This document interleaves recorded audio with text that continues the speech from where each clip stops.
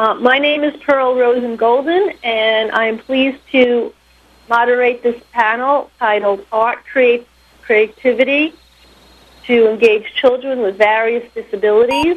Speakers for this session are Angelica Pina-Perez from Art Beyond Sight and Art Education for the Blind, Carol Kreiser from the Western Pennsylvania School for Blind Children, Danielle Rome from the Queens Museum of Art. I asked the panelists to consider the following in their discussion. The word engage takes on special meaning when used in conjunction with children with disabilities. For them, engaging in art or other activities can be a difficult process.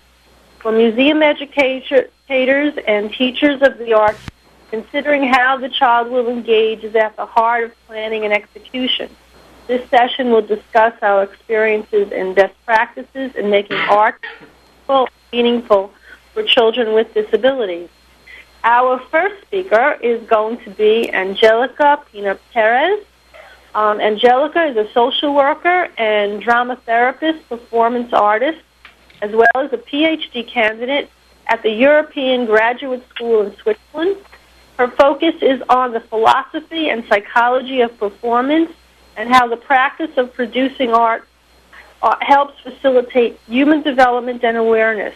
She teaches theater classes in the U.S. and Italy and also coaches individuals by using the arts to facilitate emotional and psychological breakthroughs to increase creativity, spontaneity, and joy. She has an MA from New York University and MSW from Fordham University. Angelica? Thank you, Pearl. Yes, I'd like to just thank you for the opportunity to participate in this panel, first off, and really just to begin by where I begin with all of my sessions with children with varying different abilities. It's just to kind of be present with them and start from as organic places where they need me to start from. So that can vary from group to group. And engaging them can be quite difficult or quite easy depending on a variety of factors. I just truly fundamentally believe in the ability and the power of all art making, especially when done communally, to facilitate growth and change in any human being. It's pre-verbal. It's what we've done for centuries as human beings. And my goal with the groups that I facilitate, particularly with vision-impaired children, some of which, too, who are struggling with some emotional disturbances, is to create a context and a safe space where they feel that they can also be playful, spontaneous, and also organically kind of create something together. So that was a fine introduction. I think we'll have each person do a presentation, and then we can get more involved in questions. So Excellent. We will move on next to Carol Kreiser. Carol has worked for 33 years at the Western Pennsylvania School for the Blind in a variety of positions after obtaining a master's degree in education for visually impaired children from the University of Pittsburgh. Carol, who was a classroom teacher, then became the arts and crafts teacher. She will discuss innovative classes and programs she has developed for her students in collaborations with museums and a music teacher. Carol? Thank you, Pearl. Pearl asked us to focus on the word engage. So I'm going to talk about some of the ways I try to inspire my students when doing a project. My students are 6 to 21 years old, and they all have multiple special needs. One of the things I personally try to do is keep up on the current trends. One of my favorite projects is ceramic pocket pots. And this is a simple project in which the clay is rolled into a slab. The slab is embossed with different textures, then cut out with a pattern for the front and back. The two pieces are slipped together to form a pocket. It is then fired, underglazed, and glazed and fired again. I find with my students it's beneficial to do projects which repeat the same techniques. I think this increases the comfort level of the student. So in the course of 15 years, my students might make 6 pocket pots, but I constantly change the theme. One year for Valentine's Day, we made heart-shaped pots embossed with lace. We've used leaves for a nature theme. We've also used clay hammers and stamps and objects found in the art room. The year Pirates of the Caribbean came out, I filled a wooden chest with junk jewelry, plastic gold coins, and I even found a small plastic skeleton. The students loved opening the treasure chest and selecting which items to use. Pirates were hot that year, so it sparked a lot of excitement and conversation. And speaking of conversation, everyone likes talking about food or their pets or the weather. So take the ordinary and make it extraordinary. One year I had my students make accordion books, one for each season. The cover and page were decorated with different printing techniques. Each book had a simple poem written by the students by finishing a sentence, and I call these simile poems. For example, the title of the book was Winter, and the first sentence would be, taste like, and the student would fill in something they would taste in the winter. So winter tastes like candy canes, smells like chicken soup, feels like a warm coat, is the dance of snowflakes in the wind, etc.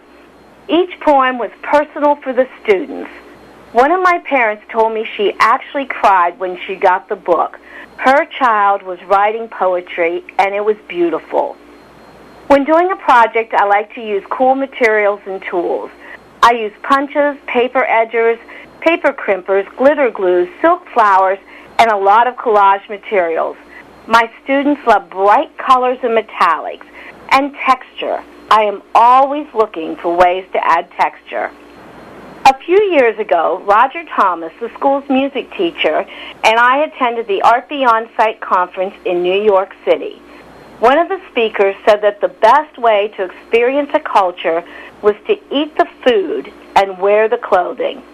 We liked that idea and developed Culture Class, a multimodal approach to teaching about other countries in periods of time. So far, we have done 16 units. Each unit lasts 4 weeks, 1 class a week. We do map skills, language, history, art, music, and social customs. I have made Japanese happy coats, Moroccan burnouses, and Greek robes for the students to wear. Students have cooked in a wok and rolled sushi. We've had guest presenters who have played unusual instruments, dancers, and even the captain of a local dragging boating team who brought oars and the prow of the boat. One of my favorite units was the life and times of Mozart. We culminated the unit with tea with Mozart. The week before the tea, we made wigs from paper bags and white paper to be worn at the tea. Dr. Simon, the director of the school at the time, surprised us by the delivery of the school's silver tea service for us to use. I had whole leaf tea, which few people had seen or used. Where were the tea bags? While I brewed the tea, I talked about it and let the students examine some of the tea. We also had cookies and iced tea. Once everyone was served, Mozart entered the room, dressed in gold brocade, lace, and a white wig. He sat down at the piano and played one of his compositions. Then he joined us for tea and told us about his life. The students were allowed to examine some of his clothing and ask him questions. Of course, the students recognized the voice of their music teacher, but they played along. The year we studied ancient Egypt, we took a field trip to the Carnegie Museum's Hall of Egyptology. I found local museums to be an excellent resource. I honestly didn't realize what museums had to offer until I started taking in-services at them. That got me into the local museums and opened my eyes to the possibilities. I found the museum staff to be very accommodating in meeting the needs of my students. The Carnegie Museum talked to me about ways to make the field trip a success. The docents we had were all retired teachers. 2 of them had been special ed teachers. Part of our trip included time in the object room. The Carnegie has replicas of some of the items in the exhibit which can be handled and touched. One of the objects was what our docent called an Egyptian pillow. It is a small headrest to keep your head elevated so the scorpions don't crawl into your ears. Everyone likes a good story, and my students loved it. I've not only taken students on field trips to museums, I've done projects with them. One year, as an Art Beyond Sight project, we did an installation in the Winifred Lutz Garden at the Mattress Factory. A group of my students visited the mattress factory. We were allowed to take plant materials from the garden, which we used to emboss and make ceramic tiles. The museum paid for 2 Pittsburgh artists who came to the school and worked with some of my students. We made items with a nature theme: ceramic pots embossed with leaves, large ceramic leaves, baskets made from recycled cereal boxes, banners made with petals from silk flowers, and 2 trees of life. When the installation went up, the Mattress Factory decided to have an opening event for the students, just as they would for any other artist. It was an all-around wonderful experience for my students. I think it's important for my students to participate in projects that involve something bigger than the school.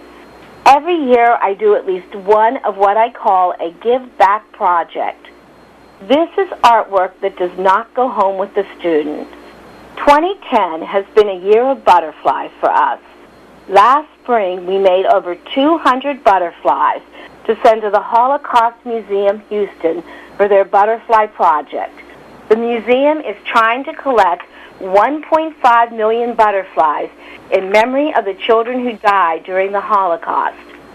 Currently, we are making butterfly ornaments for the Braille Awareness Tree in Harrisburg. This will be the 4th year we have sent ornaments for the tree. I do these projects because I think everyone should have an opportunity to give. If we have time at the end of art class, I read stories. We have dozens of stories on tape in our school library, but I really think nothing can replace a person sitting in the room and reading a story. Every month, the class selects a favorite story, and we create large illustrations for the library windows. We use different textures to make the illustrations as interesting as possible. We have also done puppet shows based on stories. Students create the puppets, select sound effects and music, perform, and even act as greeters at the performance. This is the ultimate blending of literature, music, social skills, and art. Thank you for this opportunity to share. If you would like more information, you can email me at kreicerc@wpsbc.org. Thank you. Thank you, Carol. That was great. So many good examples. I hope we get a chance to go back and pick out some of the details of them. Our next presenter is Danielle Rome. Danielle and I have a special relationship. She now holds the position at the Queens Museum of Art that I once held, and she's doing a fabulous job there. Thank you. Danielle joined the Queens Museum of Art in 2004. She supervises the Art Access Program, a community-based art therapy program for children and adults with special needs or in special situations. Ms. Rome worked in the design of an art therapy initiative in several correctional educational programs. Ms. Rome is a contributor to the New York City Department of Education's Blueprint for Teaching and Learning in the Arts. She is a nationally registered board-certified art therapist who holds a master's degree in creative arts therapy from Hofstra University and a bachelor's degree in fine arts from Adelphi University. Danielle, it's all yours. Hi, thank you, Pearl. You can hear me? Yes, just fine. Okay, great. I just want to thank Art Education for the Blind for this opportunity to come together and discuss about engagement for children with various abilities. As Pearl had mentioned, I am the manager of the Art Access program at the Queens Museum of Art. We've had a long history of having programs specifically designed for people with special needs for over 25 years now. And one of the main things that we do and we work with is a lot of the times we have school groups coming in. So the kids are here from self-contained special education classes, and they're with us for about 2.5 hours. Some of the kids are here once out of the whole year, and some of the students come maybe once a month for a longer residency. But the biggest thing that we do is we're trying really hard to engage the students. As many as you know, if you can remember when you're a child going into a museum, it can be very intimidating. So when you're a child with special needs, it can be even extra intimidating because you don't know the space, you don't know the facilities, you're used to a schedule. So we work really hard to make that exciting and more comfortable for each student. Earlier in the day, Danielle Stevens had mentioned something, that enthusiasm is contagious. And that's something that's really big here at the museum. We are extremely enthusiastic when the kids come in. I spend about 20 minutes just doing a lot of getting to know the kids before we even go on a gallery tour or before we do anything in the workshop. And as Carol had mentioned, you have to keep up with the current trends.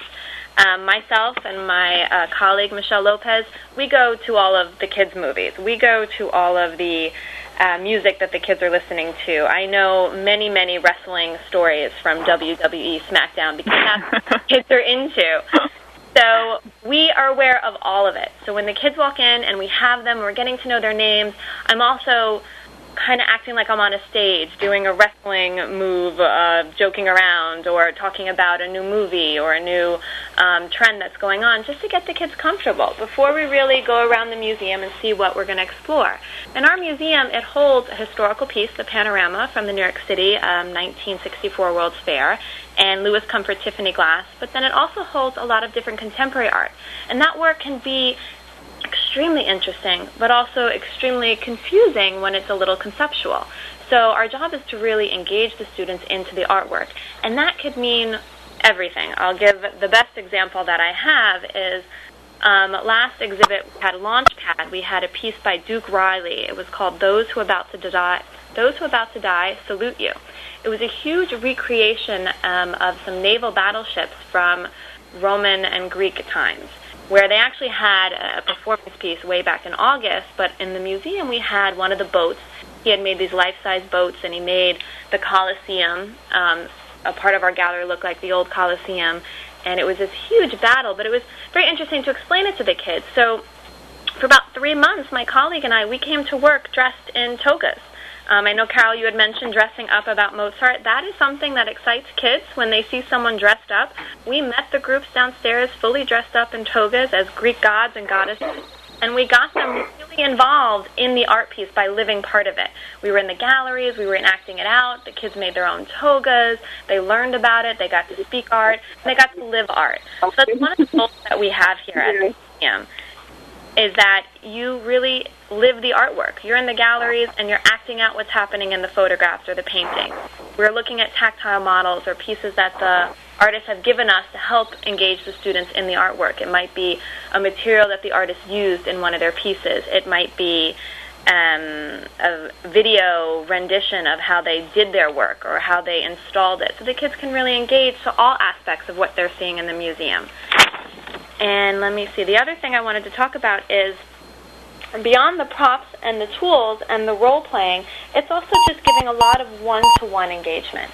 We work with self-contained special education students, so it's usually about 12 students in a class, and we usually always have 2 staff together so that one of us can really connect with each student individually and one of us can lead the group.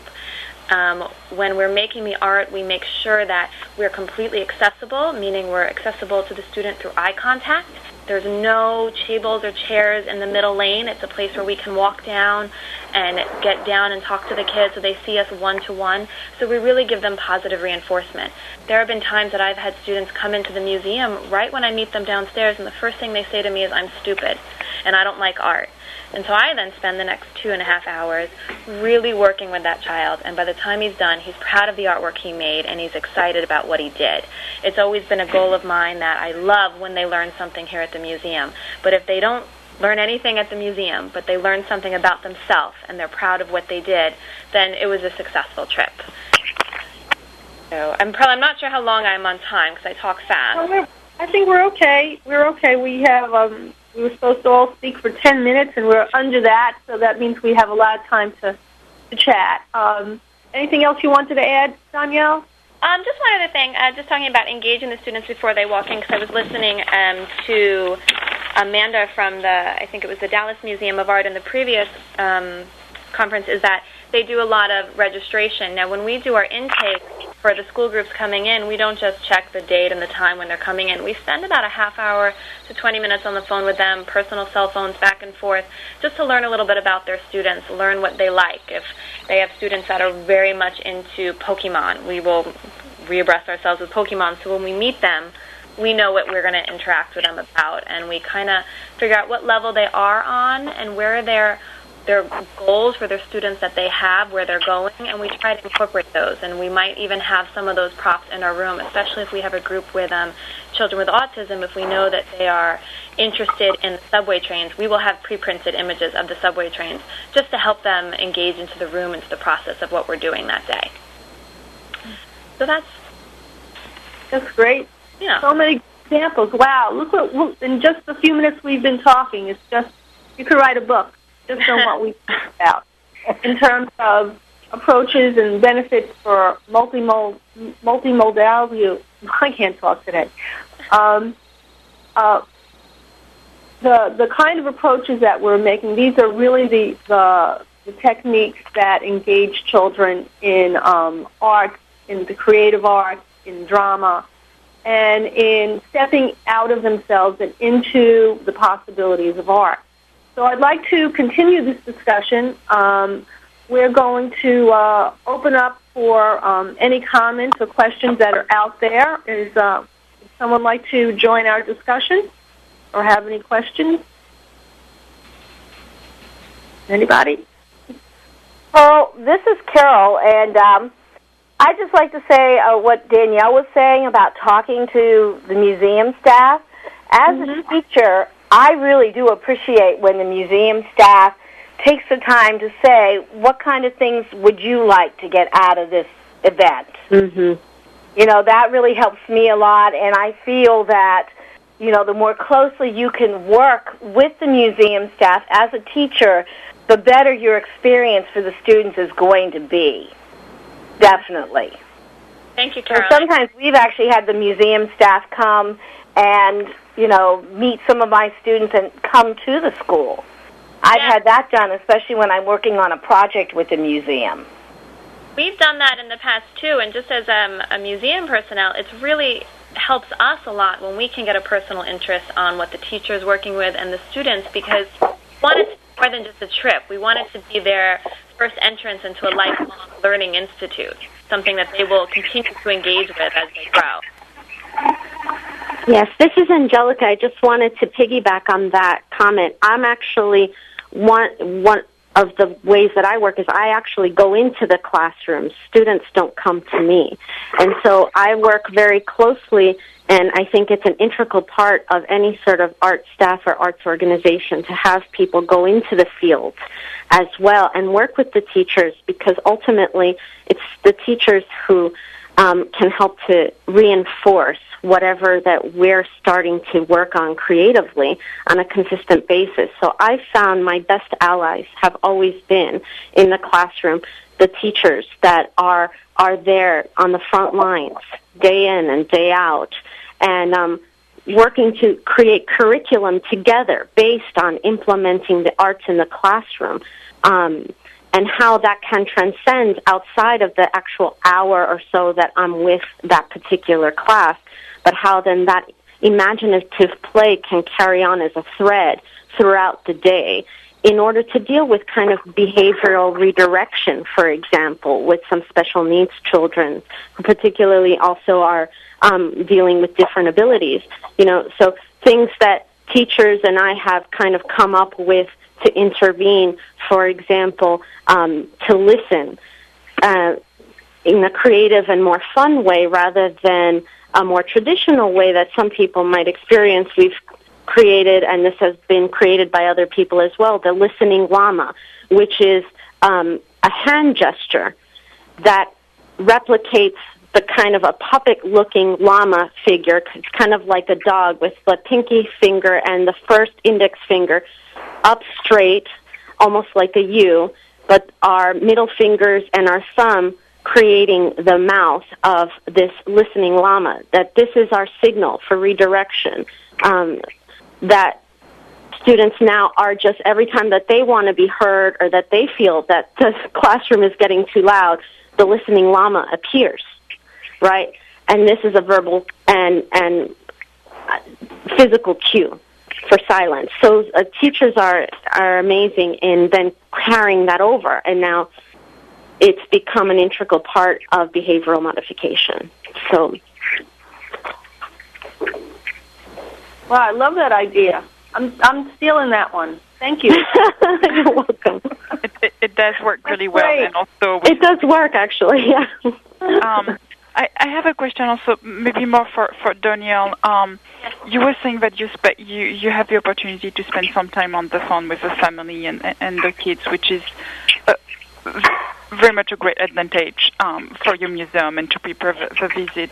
But I'd like to know from everyone and you, how do you deal with the variety of needs that you can have in one group? Because you can have a kid who functions really well and another one who might have a hard time, and I'm wondering how you address that during the visit. Oh, right. That happens a lot. One thing I might say, too, is, you spend time on the phone with the teacher and you're getting the information about the students, but I do a very quick assessment as an introduction when the kids are there, and this helps me, too, not just with the varying abilities, but also their developmental level and their emotional level. I usually ask the kids what your favorite movie is, and inevitably I'll have one student sitting next to another student. He'll say, well, my favorite movie is SpongeBob SquarePants, and the next student's favorite movie is Saw 4. So you also have to adjust to how you're speaking to the students, not just their varying abilities, but their level of understanding. One is watching a major horror movie and the other is doing SpongeBob SquarePants. So it takes a lot of dancing around, but one thing I have to mention, I'm very lucky that I have two educators always in the room together. Mm-hmm. And that makes just a difference because you can only do so much as one person to engage with all the levels, but all of our directives that we create are very adaptable to any physical need. But when we're downstairs and we're looking at the workshops and we're looking at the galleries and we're getting the information from them, you're going to hear a lot of different understanding of the artwork. It's very important to constantly, I think, redirect and re-say. It can sound a little repetitious, but to re-say what one child has said to another and connect them the best that we can so that they're all learning on one level. Mm-hmm. So it takes a lot of time, but I'm happy to say that I have two people in order to help do it. Mm-hmm. That makes a major difference. Thank you. I guess I'd like to add, we have so many different ways that we're talking about engagement in terms of assessing the children, in terms of drama and using props and lots of ways to engage them. And but for those people who are thinking about, well, I'm about to sit down and plan an art project for children with special needs, some of the techniques that I use and now mainly teach about, I'm not working with children as much anymore, just here and there, is the idea of very staged lessons so that you have clear objectives in each thing you're doing. And generally, I have where the art project will start with one material, where it will be very clear what to do with that material. And then the next level will be an easy transition to another material, so that if we're starting out cutting paper, right, then the paper can can go on the page, and then paint could come on that, so that there is a clear example of what children can do next. How can they interact with the paint on the paper, with the cutout shapes. And these kinds of things of thinking very simply in layering of art activities really help for engaging children in especially our process. So pretty much any material that I use with kids, I'm always clearly breaking it down into simple steps that will just keep them engaged in it rather than just one material that they will work with for a long time. So that's been my thing for a while now, and just wanted to add that. One technique I use is I always say I'm the queen of task analysis. I take a project and I break it down into the smallest steps I can because I'm looking for as many opportunities for independence. Yeah. And as many ways as I can because a lot of my students will use communication equipment. They need to develop occupational therapy skills, behavior skills. So I find by breaking everything down into the smallest, simplest steps that the staff who really know the children and know these special skills can kind of plug into my activity. And that frees us to be a little more creative. And for my children, a big thing is being able to make choices because they don't get a lot of opportunities to make choices. You know, things are done for them a lot. So I try to give them as many opportunities to make choices and to express themselves as possible. Yep, that's very, very important, and that moves towards, independent living. Children have to become their own advocates, and that all happens in the process of making choices. So it's amazing how these kinds of things that you do in art can play a much greater role in the life of that child simply by saying, I want red paper. I mean, as opposed to just having a color paper placed in front of them. And I think it's some of the questions I had for you was in your work that you're all doing now, where would you like to see your work progress to? That's a hard question, Pearl. In the work that we're doing here at the museum, we would love, and we're in the process of expanding a lot of our programs so they're not just accessible for someone in a school group, but they're accessible for students with their families, students on their own. As they get older, we have more adult groups, more adolescent groups. That's one thing that we are looking to provide a lot more of adolescent programming for adolescents with special needs. So I'm hoping that the museum and our work will just continue in making everything accessible and increasing programming that we have to offer for our Queens residents here. Anybody else? I would say I kind of like to get my kids more involved in community things because we're in a school that they don't interact as much with their peers of their same age. So I'm always looking for activities that will kind of get them out into the world. So I love group activities, and I love groups like, the Holocaust Museum Project and working with museums that get my students kind of out of their environment and into the world. Mm-hmm. Yes, and to add on that, this is Angelica speaking. I think my hope for the work that I do, where I go specifically into the classroom, kind of to help kind of reignite the imaginative flame that's definitely there, but which we all know as teaching artists or people who use the arts is being ever more and more dampened by various outside world stressors and world realities that aren't necessarily the enemy, like technology, but it's very much, when I do my assessments and checking in with the students and how they pass their time or what they think about during their free time, if they even have it, It's PlayStation.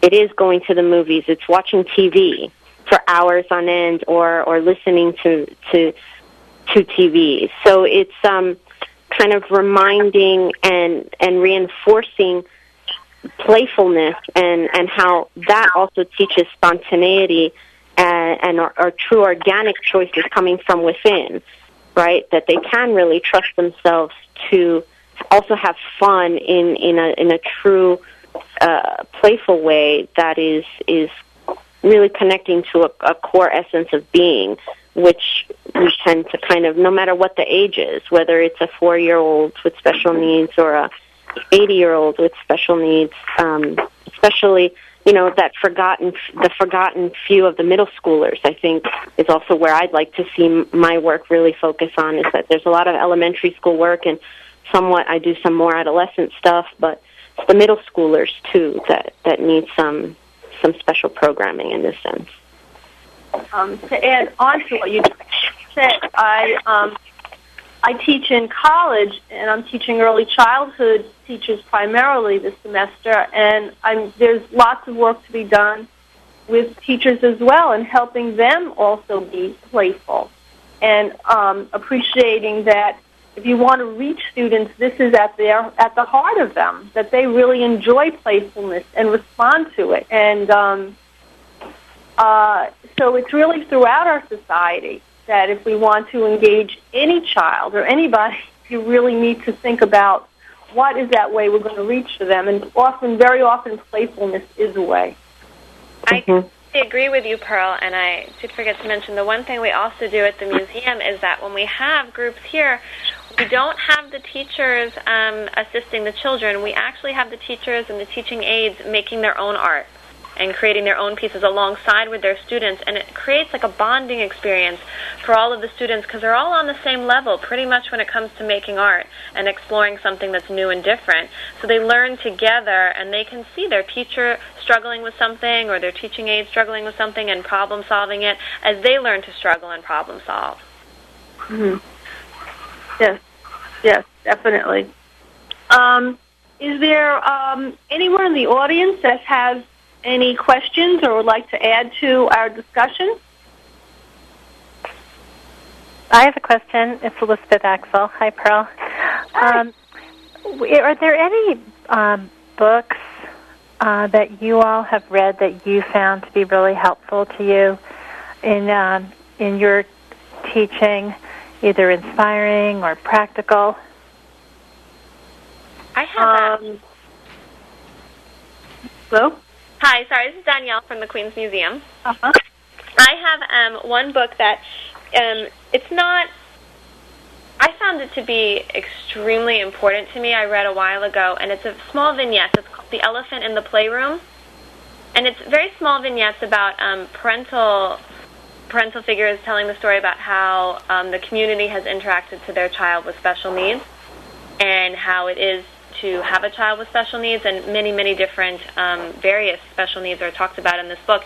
And they're just small little vignettes, and it's something that I've always come back to. It has nothing to do with art making or creativity in that manner. It just happens to be a very heartfelt and inspiring book that I find myself giving to a lot of the teens that we work with in our Access program and different educators, because it just gives you a really true story of what parents are going through, and it helps us make the programming accessible for them. Well, in books that influence art making, I have a couple that I turn to all the time. One of them is, and both of them were written by museum educators that make art. One is Muriel Silberstein at the Metropolitan Museum of Art. She has a book called Doing Art Together.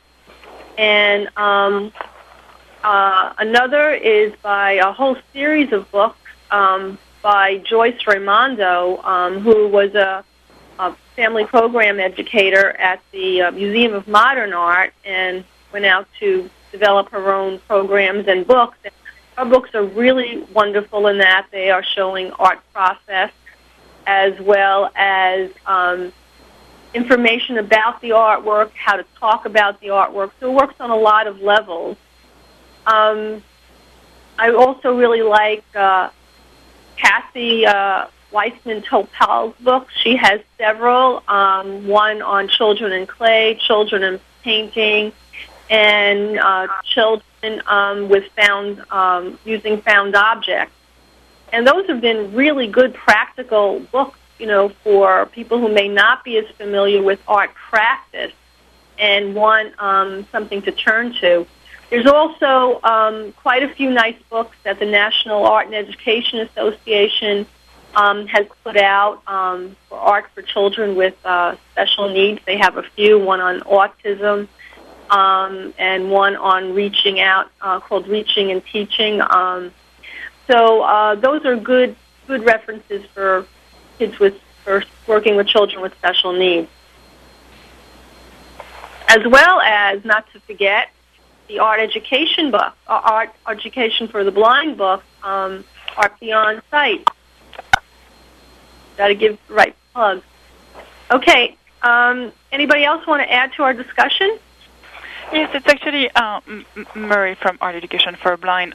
Speaking of books, there is one also that I recommend and I recently heard of is Stephen Convey's Theory of Circle of Concern and Circle of Influence, which I think bouncing back of what you were saying, Pearl, about teaching college students. I think one of a challenge that a young teacher, educator can encounter also at the beginning is finding out what they can actually achieve in the classroom or in the gallery, and understanding that there's so much you can do. And pretty much what this person present in this theory is that once you succeed in discerning what's your circle of concern versus what is your circle of influence, the circle of concerns being, for example, the fact that the kids might come from a low-income family and there's nothing you can do about that.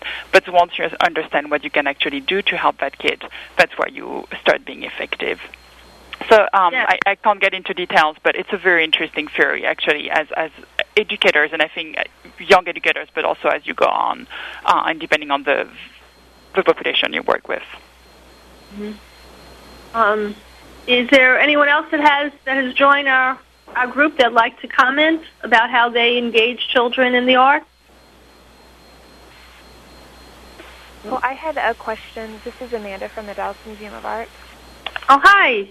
Hi. I had a question for the panelists about, they all mentioned different art-making activities for children with special needs, but I was wondering if there were certain tools or adaptive materials that they turn to, or places they often order from that have tools and supplies that work really well for studio activities. Yep, actually, that was one of my questions. So thank you for asking it, Amanda. I have found that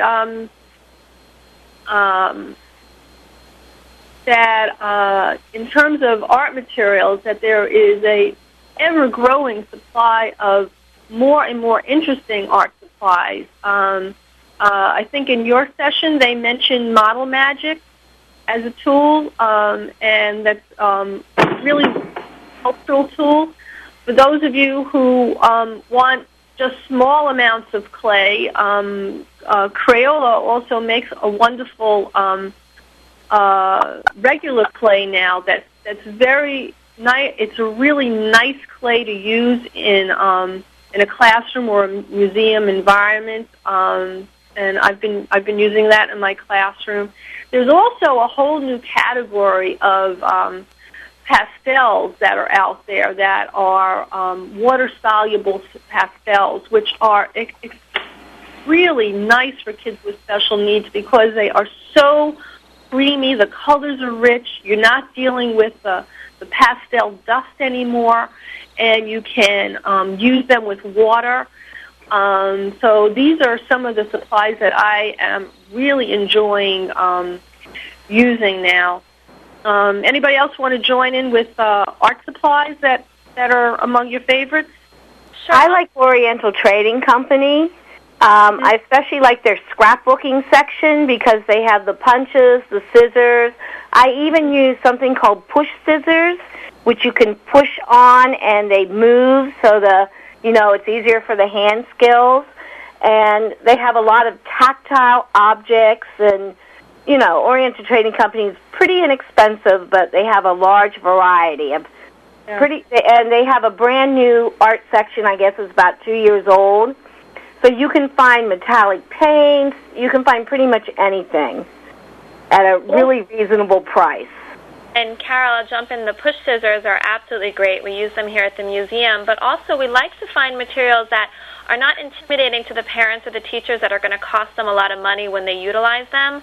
Amanda, you had mentioned Model Magic, and Model Magic is great to make an adaptive tool for someone's motor skills. You can wrap that around the base of a paintbrush or a marker, and they can really hold on better to it instead of buying the adaptable paintbrushes, which can be expensive. They're usually for about $9 from Dick Blick. And we have some of those, but the Model Magic creates adaptable motor tools. We also have used basic corrugated cardboard to make adaptive tools for working with children who use wheelchairs in order for them to paint, just folding them up and taping them. They're rather inexpensive. I've created easels out of large pieces of leftover cardboard for someone's wheelchair, for someone who has a motor skill where they don't have much of range of motion in their arm. I also find that utilizing a lot of some of the recycled materials that you receive. Velcro is big. We use a lot of Velcro, and that can attach to a lot of individuals, especially we attach Velcro to a paintbrush, and it can attach to someone's finger or hand if they don't have a lot of motor movement in their wrist. But we try to find materials that are really inexpensive that you can get at a local 99-cent store, has a lot of things, or Home Depot.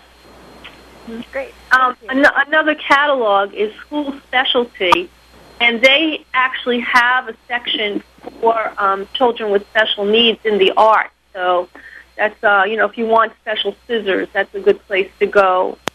And NASCO's another company, NASCO, N-A-S-C-O. Right. They have a whole catalog of adaptive equipment and a lot of the art equipment. Yes, definitely. I find, jumping along with what Danielle was saying, yes, I have found that going to your 99-cent store, for finding art supplies is really a great way to go. I use, I design, help kids design projects using rope and tape instead of markers or paint sometimes, or using that as a guide for paint or drawing. I use lots of different types of textures, old placemats with textures on them, the rubberized mats, textures, bubble wrap textures, and do lots of painting on the texture and then printing them and cutting that stuff up for making really some amazing designs. For more sophisticated circumstances, the world of acrylic paint has changed also tremendously, with lots of wonderful types of techniques that you can get, from making transfers from Xerox paper onto panels or boards or canvas, where you can draw a design, copy it, and then transfer that design onto something else so that the paper is removed and the design is still there, and building up all kinds of interesting glazes. That's the world I'm discovering more of now, and realizing that the acrylic paints out there really offer a lot for children with special needs.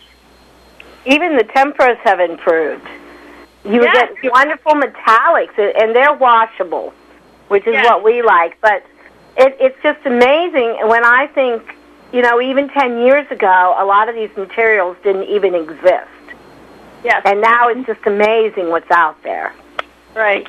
There's Crayola also puts out something called a slick stick, which is, they're a little expensive, but they are of the different things you can draw with that are creamy, these are the creamiest. So for a child with an orthopedic problem, there's going to be a real nice glide for them to move all over the paper, and it does have a nice water-soluble component also. So lots of interesting stuff. Pearl, this is Nina. I actually wanted to ask you if you could share the way you work, you use colored masking tape. I liked it especially because it has a sound. Oh, yeah, that's the painter in me. Yes, we did. I've been doing over the years using. You have to start off with a paper similar to oak tag or a Bristol board or a canvas roll. Any something that will hold up when you put tape on it. And the kind of tape you need to use is called painter's tape.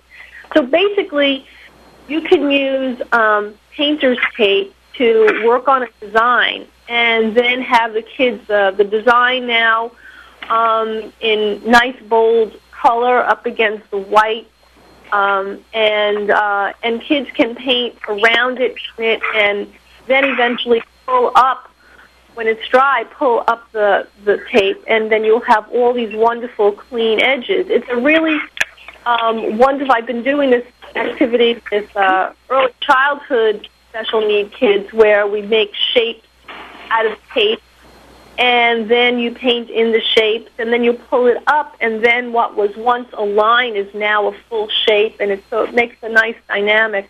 I also used to use tape a lot with my autistic kids and in the programs that I ran at the Queens Museum also. And what's great about using colored masking tapes in general is if you have to slow a kid down, asking them to draw with tape is one way to do it. In terms of designing large pieces, doing mural-type projects. I'm trying to think of some of the. We also use the tape to assist kids who are blind as a way to reach out to other kids, to connect physically by pulling across and placing the tape down. And I used to really try to find as many tapes as I possibly can. So it's definitely a place to go and experiment. Anybody else have something to share? We have a few minutes left. I had one more question I wanted to ask everyone, and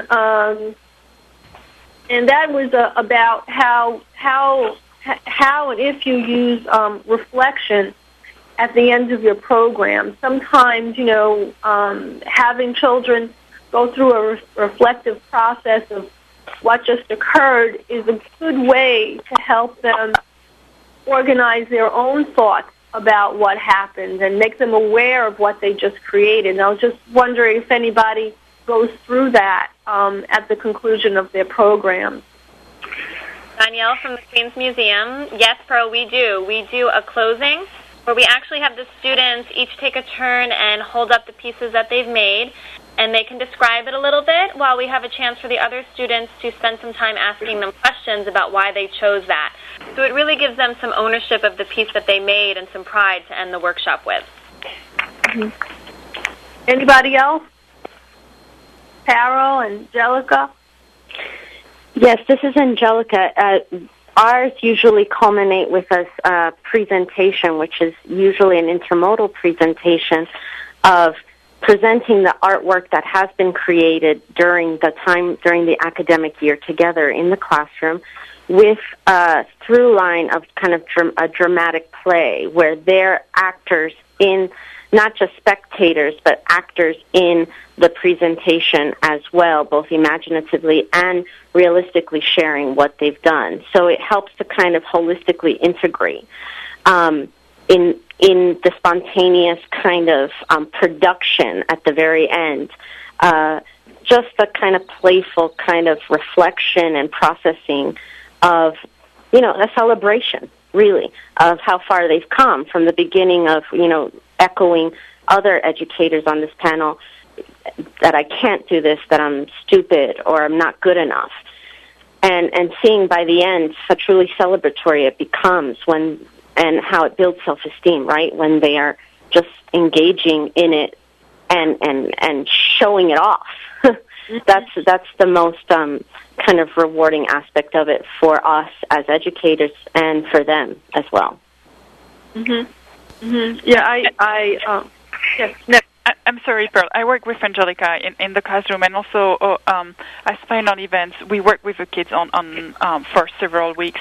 And for example, last year with some of the students, we actually ended up with creating an exhibition of their artworks, and all the other students from the school came in and actually looked at the artworks that had title and a short story, and the students were there to explain their process, etc. So, which was actually really empowering for the students. So I just wanted to add that quickly. I know for myself personally, I've been really trying to include lots more drama or movement or expressive activities into my teaching. That is really, really so important to have that, to develop children's affect and help them make connections among one another. And often children with special needs have issues in inappropriate socialization, and by incorporating drama or movement, or like I said, or expressive activities, you really help in that, and you also get their creative juices going for two-dimensional or three-dimensional work. It's a really important part of effectively engaging children is to think in a very creative way in the dynamics of the lesson and the program. I just want to say thank you again to Art Education for the Blind. This is Danielle from the Queens Museum. And if anyone wants to reach me, you can email me at access@queensmuseum.org. And I just want to congratulate everyone who is out there engaging a child with special needs and helping them create a bond to art for the rest of their lives. Thank you. Oh, great. Thank you. Ditto. Likewise. Thank you. Thank you. Thank you all so much for your panel discussions today. It was very nice working with you all.